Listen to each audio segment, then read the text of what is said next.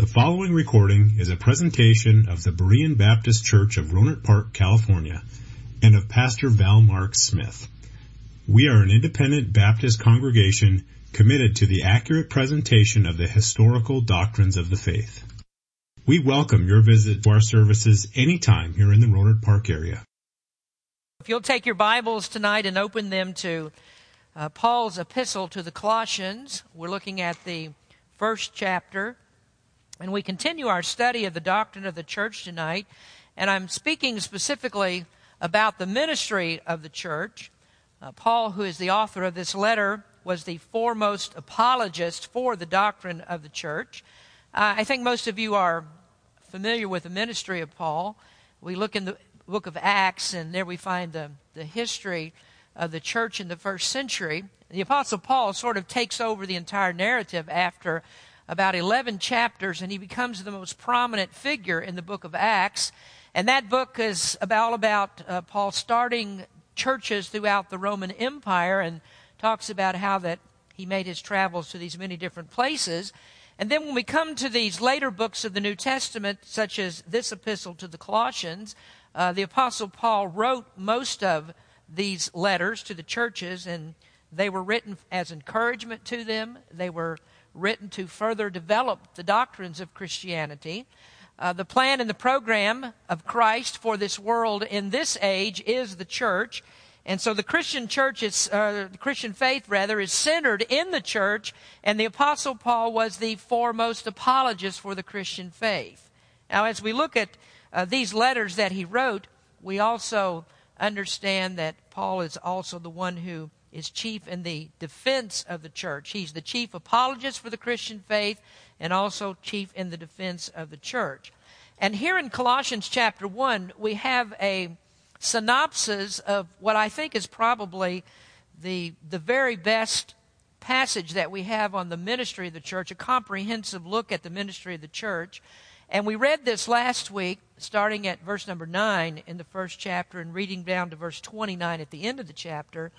So I'm not going to go through that whole section again, but I would like to call your attention to verses 20 through 23. So if you look in Colossians chapter 1 and verse number 20, the Apostle Paul writes, "And having made peace through the blood of his cross, by him to reconcile all things unto himself, by him I say, whether they be things in earth or things in heaven, and you that were sometime alienated and enemies in your mind by wicked works, yet now hath he reconciled in the body of his flesh through death, to present you holy and unblameable and unreprovable in his sight, if ye continue in the faith, grounded and settled, and be not moved away from the hope of the gospel, which ye have heard, and which was preached to every creature which is under heaven, whereof I, Paul, am made a minister." Now this particular part of the scripture follows immediately upon these grand statements that Paul makes in verses 15 through 19. And in those verses, as we read last week, Paul shows us the preeminence of Christ. And in the message last week, we started by talking about the main work of the church, and it's taken from those verses that 15 through 19, and out of those verses, all the other works of the church flow. Now, number one in our list of the ministry of the church is that the church is responsible for the exaltation of Christ. That is our main work. This is the focus of everything that we do. Now, the chief end of man is to glorify Jesus Christ as we set him forth as the head of the church and as the Lord to whom we owe all of our allegiance. And so every ministry that we have has as its goal to lift up Christ. And so the preeminence of Christ is what Paul sets forth in that passage in verses like 16 through 18. And if you want to look at this again, he says, "For by him were all things created that are in heaven and that are in earth, visible and invisible, whether they be thrones or dominions or principalities or powers. All things were created by him and for him, and he is before all things, and by him all things consist. And he is the head of the body, the church, who is the beginning, the firstborn from the dead, that in all things he might have the preeminence." Now you notice there at the end of the 16th verse, it says, "All things were created by him," and this in particular, "and for him. Now that tells us that we are here because of Christ. We are created for Christ. You exist for Christ. And there is no other purpose or reason for your existence than to exalt Christ. And that shows us then that the chief end of man is not man. And with so many man-centered ministries that there are today, this is a very important point for us to look at. You may remember a statement that I've made on a few occasions, and it's been some time since we talked about this. Most notably, we were dealing with this issue in the book of Ephesians a few years ago. But I quoted a statement that was made by Robert Schuller, and he said that classic theology has erred by being Christ-centered rather than man-centered. Now, folks, that tells you that his theology is not the theology of the Bible, because what Christ intended to do, salvation is intended to leave man in the dust from which he was created and to lift up Christ, the great Savior who delivers us from the dust of our corruption. And if we don't get that central point clear about who we are and who Christ is, then we'll never exalt Christ as we should. The church exists to exalt Christ. It's our purpose to lift up the truth of Jesus Christ, and God has charged us with the responsibility of truth. Now remember last week we looked at this, how the church is the pillar and the ground of the truth. The church is the station that upholds truth, and we are, as Jude says, to earnestly contend for the faith that was given to us through Christ, the apostles, and also through the prophets.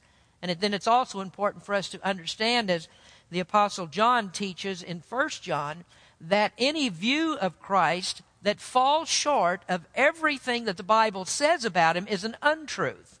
And a deficient view of Christ is never God-honoring. It's never Christ-exalting. So we have to get that into our minds first, that the ministry of the church and the ministry of Berean Baptist Church, and we're talking about us, just not what we're reading about here in the Bible, but the ministry of our church is Christ and nothing but Christ. And so it's his name that's to be lifted up. He's to be magnified and nothing else. And so Paul begins the chapter by speaking of the ministry of the church, which is the ministry of exaltation. Now, secondly, in this passage, we also see that the church's ministry is the ministry of reconciliation. Now, that follows very closely upon what I've said, that a deficient view of Christ would leave us short of the ability to be reconciled to Christ. And so you have these false gospels that are taught by men like Robert Schuller. And what that does is to leave men and women, boys and girls, still dead in trespasses and sins. And to set up a Christ like that in a person's mind is nothing but idolatry. Now, although people today, most people today, don't make idols like the Greeks and the Romans did, still people are very much guilty of gross forms of idolatry. And that is, they have a personal God. They have a God that's in their mind, and that's just as much idolatry as if they fashioned an idol out of gold and put a statue in their house and began to bow down to that, put that in their living rooms. See, there are many people that think that they're Christians, but they don't really have any idea about the God of the Bible. And I've talked to a lot of people that they present to me their personal Jesus. And their personal Jesus is not the one that we read about in Scripture. He's one that never condemns anyone for their sin. He's a Jesus that's tolerant of everybody, no matter what they might choose to do. And so we just have to ask, where do people get such an idea about Jesus? I mean, they can't get it from the Bible. And so they think that their Jesus is okay, and they don't want to meet sin head on. They don't understand that they're sinners under the wrath of God. And so they invent a Jesus in their own mind that's okay with everything that they do, just as long as they do something nice every now and then. Well, these are people that don't really know the one true living God. Their God is a dead God. You might as well be worshiping Baal or Molech out of the Old Testament or something else. So what God has done then, because we have all of these people that really don't understand who God is and the real God of the Bible is, he has tasked his true church with upholding the truth. We said that a moment ago, but he's also given us this ministry of reconciliation. Now that's actually a direct statement from Paul that he made in 2 Corinthians 5:18. There he said, God has given to us the ministry of reconciliation.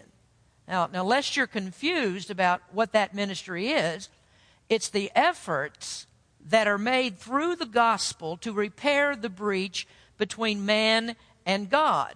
The very thing that happened when man fell in the Garden of Eden. Now, the Bible teaches that man must be reconciled to God because our sins have separated us from Him. Now, one thing we need to note, though, is the Bible never says, never in any place does the Bible say that God must be reconciled to man. And I suppose that's part of what Schuller missed in his assessment of right theology, that God does not need to be reconciled to man, that it's man who is the transgressor. And according to the Scriptures, the Bible says that we are at enmity with God. Now, enmity is a word that means hostility. We are hostile against God. Enmity also means hatred. The natural man hates God. But you wouldn't think that, would you? I mean, not when you meet most people. You'll hardly ever meet anybody that would just come out and say to you, you know something, I hate God. I just don't want to have anything to do with God at all. I hate Him completely. Most people don't even understand that they're actually hostile towards God. They think that they're in love with God. But the Bible teaches us that anybody without Jesus Christ is not in love with God. They're actually hostile to God, and that's proved by the universal problem of sin. And so Scripture says that there is none that seeks God. So we're not going to find anybody that's doing their absolute best to try to be reconciled to God because they don't even understand there's actually any hostility. So what that does, it necessitates a proactive stance from God to do something about this enmity or this hostility, the hatred that man has towards Him. And the first step that's taken in reconciliation is not a step that you and I take, not a step of man, but the first step of reconciliation was taken by God. Now there's nothing that really shows us the mercy and the grace of God in any greater degree than the willingness of God to do the utmost to bring man back to Him. I mean, the Bible says that even when we were in sin, that God demonstrated His love towards us in sending Christ to die for us. So when God created man and man fell, just prior to that, of course, we know the Bible says that God created the world and then God rested from the creation. But when Adam sinned, God went to work immediately once again, setting in motion a means by which man could be brought back to Him. Now, what Adam did when he sinned was to destroy the relationship between God and man. Adam's ability to commune with God rested on the basis of his perfect obedience. But when he disobeyed, that severed the relationship that he had with God. And so being separated from God and from God's sustaining influence, there was a breach that was caused that man did not have the ability to be recovered from. And from Adam's one sin, we see what's happened to the world, that the world has spiraled down into a multitude of sins. And one of the things that the Scripture says about the heart of man is that it's deceitful above all things, desperate and desperately wicked. And we see that being played out in the first few generations of the world's history, when it wasn't long before man had become so sinful, his heart had become so wicked, that God said that He had to destroy man from the face of the earth. And of course, that's what happened with the flood. And the only person that was saved, or people that were saved, was Noah and his family. And they had been made righteous because of faith in God. Well, a wonderful thing about that story is to understand what pictures that it tries to show us. And one of those pictures is that the ark that saved Noah was an example or a type of the Lord Jesus Christ. That Jesus is the ark of safety for believers. That it's Christ who bears us up on a sea of destruction, and all those that are in Christ have been reconciled to God. And so those that are in Him have been lifted up from this evil morass of sin that surrounds us and what keeps us away from God. And this is what Paul says about the Colossian believers. He said that they had been reconciled to God, or they were one that were in this ark of safety, that is Jesus Christ. And so it becomes our ministry, according to this passage, that Christ Church is to hold up this ministry of reconciliation. And we see here in verse number 20 how that reconciliation is accomplished. Paul writes, "And having made peace through the blood of his cross, by him to reconcile all things unto himself." Now there in that passage you see the word peace. Without Christ we are not at peace with God. We're under God's wrath. But we're made at peace with God, which is really the same thing as reconciliation. We're made at peace with God by the blood of the cross. Christ's blood is actually what propitiates God's wrath for our sins. Now, propitiation is a very important word in Scripture. It's a word that means the same as satisfaction, that Christ satisfied God for the punishment of our sins. He actually took the wrath of God upon himself in order to satisfy God for our sins. Now, the Bible also shows us that this propitiation is God's activity and not man's activity. In 1 John 4:10, John said, "Herein is love," and by the way, notice that this puts God's love first, that God is the one who makes that first step, as I said a moment ago. He said, "Herein is love, not that we loved God, but that he loved us and sent his Son to be the propitiation for our sins." So God's work started immediately upon the sin of Adam in the garden. And God had to start first because as sinners, we can't come from the place of offense that we're in. We can't come and do anything about what's happened to us in this breach that we have with God because of sin.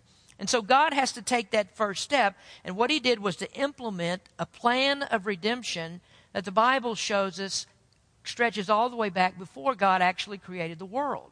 That God had this plan in mind, and he put that into play as soon as man sinned against him. Well, how is it that we know that we need to be reconciled to God? Well, we have to first realize that it is God that created us, and that God is our supreme authority. And the Bible teaches that we can know God through creation. Now, this is the reason that you don't really find a whole lot of atheists. I mean, there are some. We talked about this a little bit, I think, last Wednesday night, that people will have to be educated to become atheists. And really, they have to be educated beyond their intelligence to become an atheist, because the Bible says that the heavens declare the glory of God. So we know God through creation. So we have this innate sense that there is a creator. And then the Bible also says that God has written his law upon man's heart. And that's why no matter where you go, universally, people know that it's wrong to lie. They know it's wrong to cheat. They know it's wrong to steal, to commit adultery. They know it's wrong to kill each other. And that comes from the law that's been written on man's heart. So nature, in that sense, what we can see that God created and what God put on our heart, in that sense, we can know God. But nature doesn't reveal to us all that there is to know about God, because it doesn't show us how we can peacefully coexist with him. And since God has written the moral code on our heart, we know that when we sin, that there's a problem between us and God, and we've upset the relationship that we have with the Creator. People know that. But because they don't know the true God, what they do is they seek a reconciliation with a God that they've made in their own minds. If they don't know the true God, then they'll just invent a God that they'll try to appease. And so that's why you see in the Old Testament, and you see throughout history, that people would try different methods in order to appease their gods, to make some kind of propitiation. So in the Old Testament, they sometimes would make human sacrifices or sacrifices of other things. They fashioned gods of their own hands, and of course that's exceedingly foolish. Paul talked about that in his sermon on Mars Hill when he was in Athens. He told the people there that God can't be worshipped in temples and doesn't dwell in temples that are made with hands, and that God can't be can't be a graven image by the device of human art. That's not God. But still they made their idols, and they worshiped those because their hearts were darkened by sin. And a darkened heart will never be able to produce light. So it's apparent then that nature itself can't reveal to us how that we can be reconciled to God. That essential information that we need is not found in nature. And that's why you have all these people that worship these false gods and make their idols. So how then is the true knowledge of God disseminated? How do we get that knowledge to people? Well, that's actually what Paul is saying to the church at Colossae. That here is this church that's in the middle of the Roman culture and the Greek culture, and all these people that are around them that are worshiping these idols, and they were everywhere. I mean, those cities were no different than what he found in Athens in Acts chapter 17. And so these idols were everywhere. And in the midst of all of that, these people worshiping idols, he tells the church at Colossae, you have been given a ministry of reconciliation. That it's your responsibility to show these people how they can be actually reconciled to God because they don't know. And so God has given us that we give this word of Christ to people so they can be reconciled with God. And we're to tell them the only way that peace can be made with God is through faith in Jesus Christ. Well, the same thing is true now as it was then. The human condition hasn't changed over all of these 1,000 years. Ephesians says that our spiritual condition is so bad that we're dead. We're corpses with no power in the spiritual world. And that is exactly why God has to take the initiative. That's why we would take issue with anyone that teaches that dead men can believe in Christ. I mean, spiritually dead people can believe. They can't believe until God comes and actually touches them and opens up their eyes and brings them to life so they can understand the gospel of Jesus Christ. And that part of it, that bringing a person to life, is a monergistic work of God himself, of a sovereign God. God does all of that. That's his part in our salvation. The scripture says, and you hath he quickened, or you hath he made alive, that were dead in trespasses and sin. Well, the work of reconciliation naturally flows into the third ministry that God has given the church, and that is the ministry of salvation. So we have a ministry of exaltation and one of reconciliation, and then we have this third ministry, which is a ministry of salvation. Now, that's the commission that God has given the church, and the ministry of reconciliation in action is the ministry of salvation. It's brought about by the great commission that Christ gave to us. And as we preach the gospel of Christ, that's the ministry of reconciliation in action. And it flows into and blossoms into the ministry of salvation. Now, it's paramount that the gospel that we preach must be the right gospel. Now, just because a group of people sets up a building, builds a building somewhere and puts a sign over it, and they say church on the door, doesn't really make them a church. A church must preach the right gospel of Christ. And there are so many that claim that they are preaching the gospel of Christ when they really don't know Christ at all. Now, in Galatians, Paul described that this is a real problem. He said there's another gospel out there, and that's a gospel that we need to be aware of and to watch out for. He says in Galatians chapter 1, I marvel that ye are so soon removed from him that called you into the grace of Christ unto another gospel, which is not another, but there be some that trouble you and would pervert the gospel of Christ. Now, we looked at that extensively in our study of Galatians 1 through 3, and we learned that all perversions of the gospel boil down to one key perversion. The key perversion of the gospel that it's all the time outside of the true gospel of Christ. This is the key perversion, and that is salvation comes to us by human effort rather than by the grace of God. And so a gospel that has any hint of human effort in it as the means of salvation is a perverted gospel. It's one that will not save.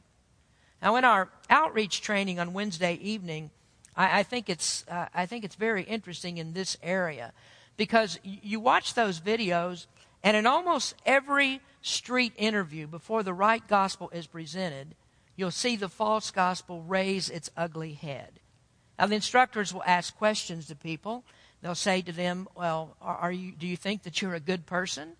And they go through that, and they say, do you think you're going to heaven or you're going to hell?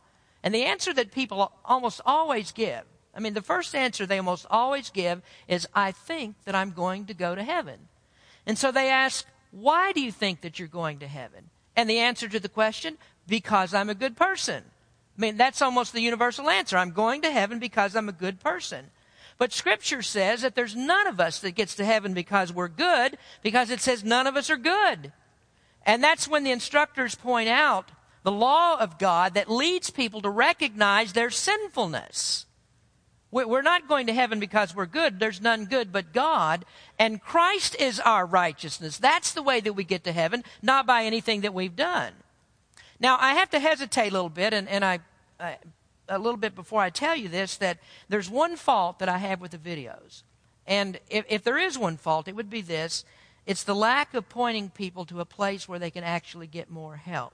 Now, I have in my mind a different way that I would have started the whole series to get it working. I think it's all very good, but I would have started in a little bit different way. But one of the things that I would have included in this is some instruction about baptism, and baptism can only be obtained through a New Testament church. And I know that there are many people that think that when you're giving gospel presentations that you should never broach the subject of baptism.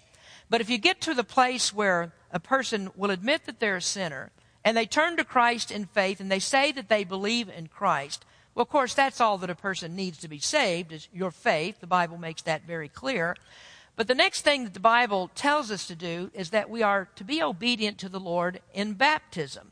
And that was taught in the New Testament. This is always the methodology of the New Testament. And so every time that you see repentance and faith in the New Testament, you always find that followed up with baptism. Now, again, we all understand baptism is not a part of salvation. Baptism is a part of our obedience to the Lord. So when people were taught about being saved, baptism and being obedient to the Lord was taught to them as well. On Pentecost, people were told about it. And on that day, we read that 3,000 people were saved and added to the church. They were baptized after they professed faith in Christ. We know that Philip immediately baptized the Ethiopian eunuch after he made a profession of faith. And evidently Philip had told him about it because the eunuch was the one that suggested that they do it. I mean, just as soon as they passed a body of water that was sufficient enough that they could both go down into the water to be baptized biblically by immersion, then the eunuch said, why can't we do this? And you remember Philip said to him, well, if you believe with all of your heart, you may. Well, Philip had explained to him about baptism. And then you think about other places in the Scripture. As soon as the Philippian jailer had been saved, that Paul baptized him and his family that were also believers. So you look, though, at how the great soul winners look at this today, and they tell you that if you talk about things like that you'll confuse converts when you talk about baptism. Well, if you explain salvation right, I don't think that you will. Nobody who truly believes would be confused into thinking that baptism has anything to do with saving them.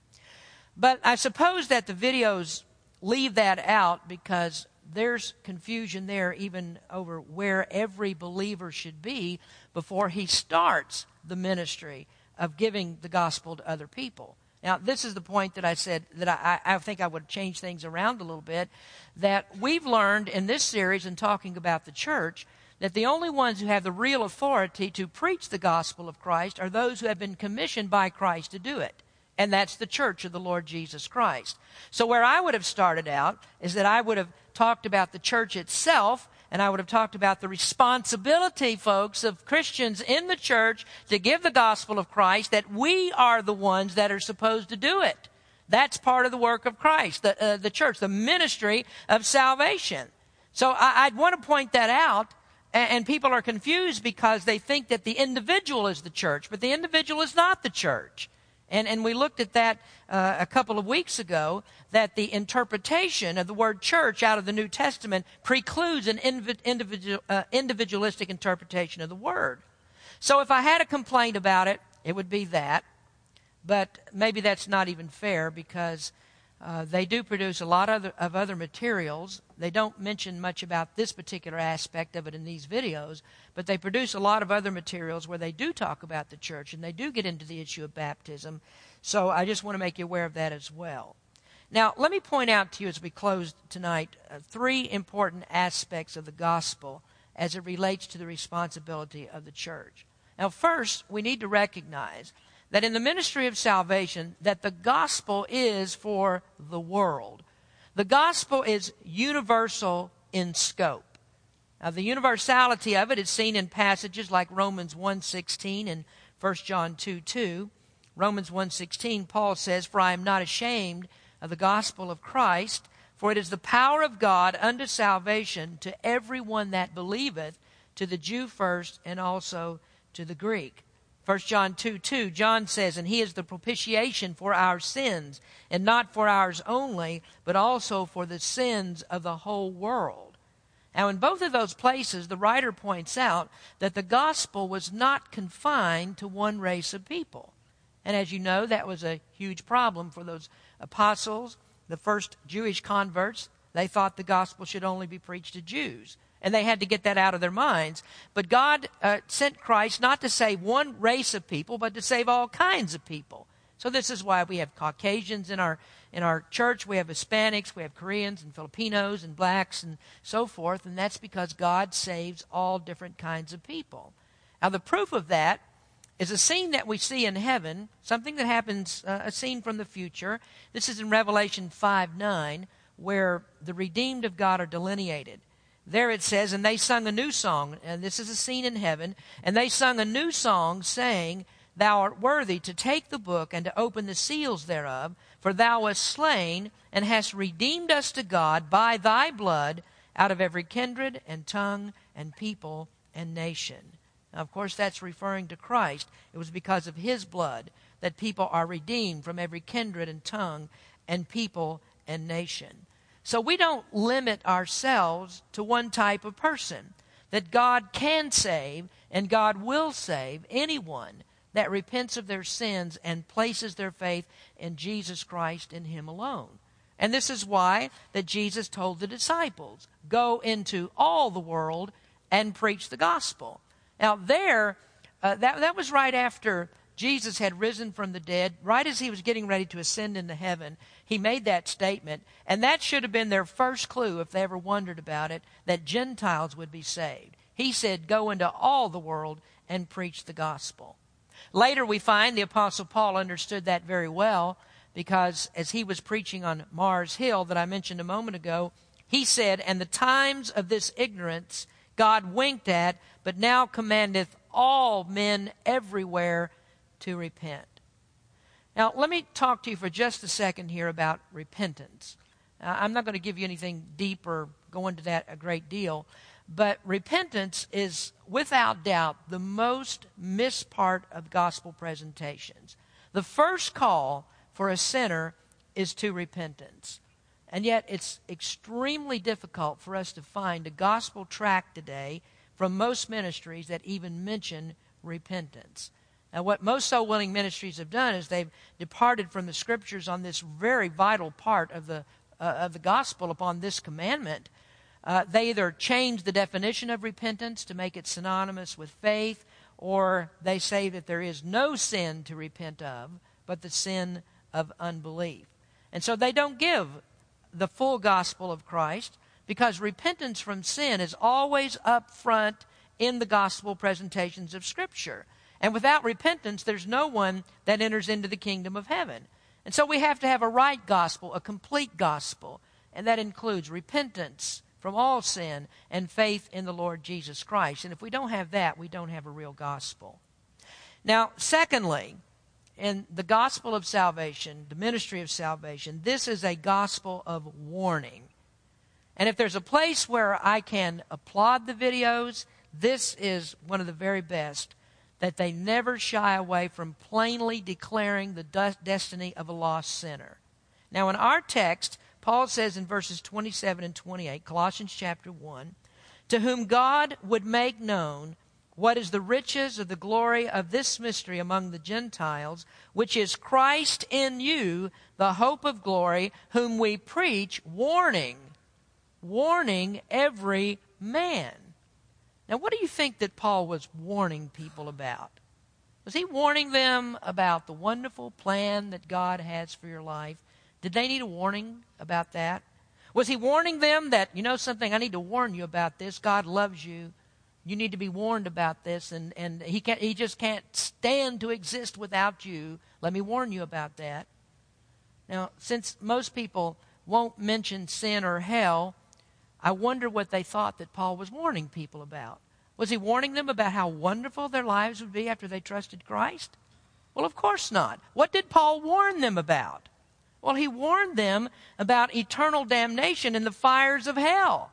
And the warning is that they'll lose their souls if they don't repent and turn to Christ.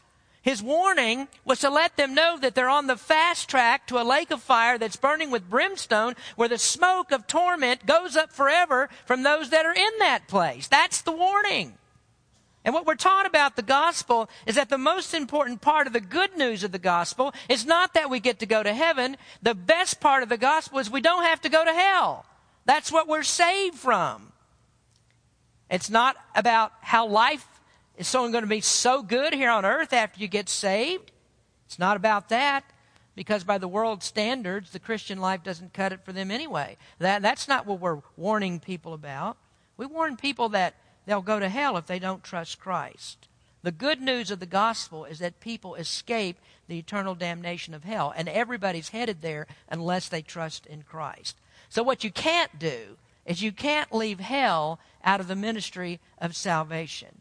If people don't know that they're on their way to hell, and if they don't understand sin and the consequences of it, then they can never come to Christ. They don't understand what they're saved from.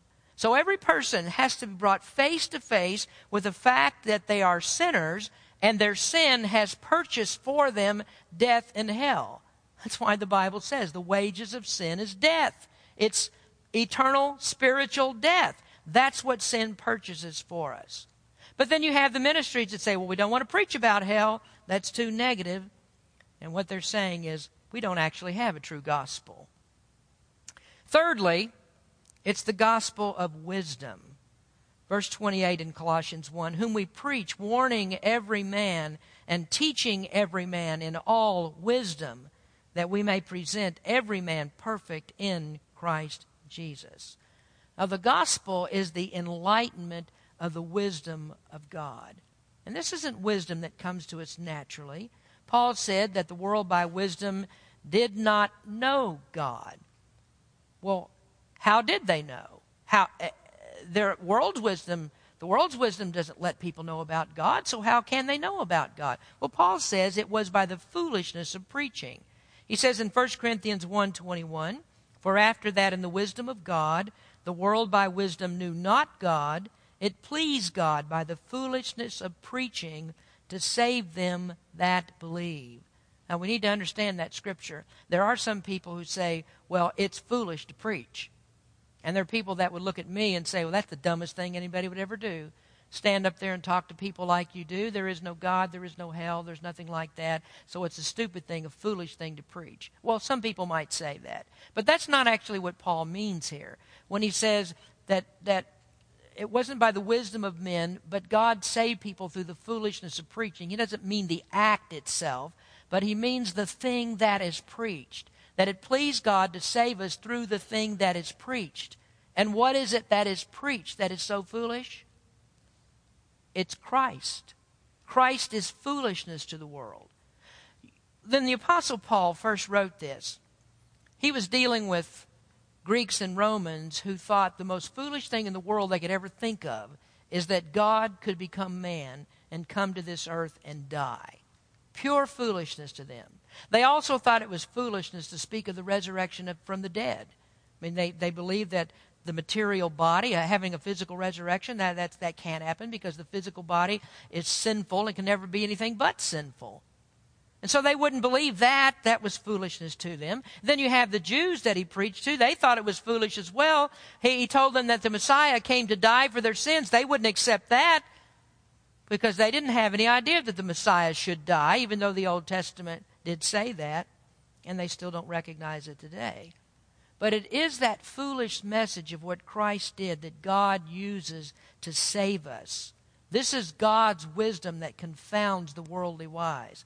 So Paul said to Timothy in 2 Timothy chapter 3, But continue thou in the things which thou hast learned and been assured of, knowing of whom thou hast learned them, and that from a child thou hast known the holy Scriptures, which are able to make thee wise unto salvation through faith, which is in Christ Jesus.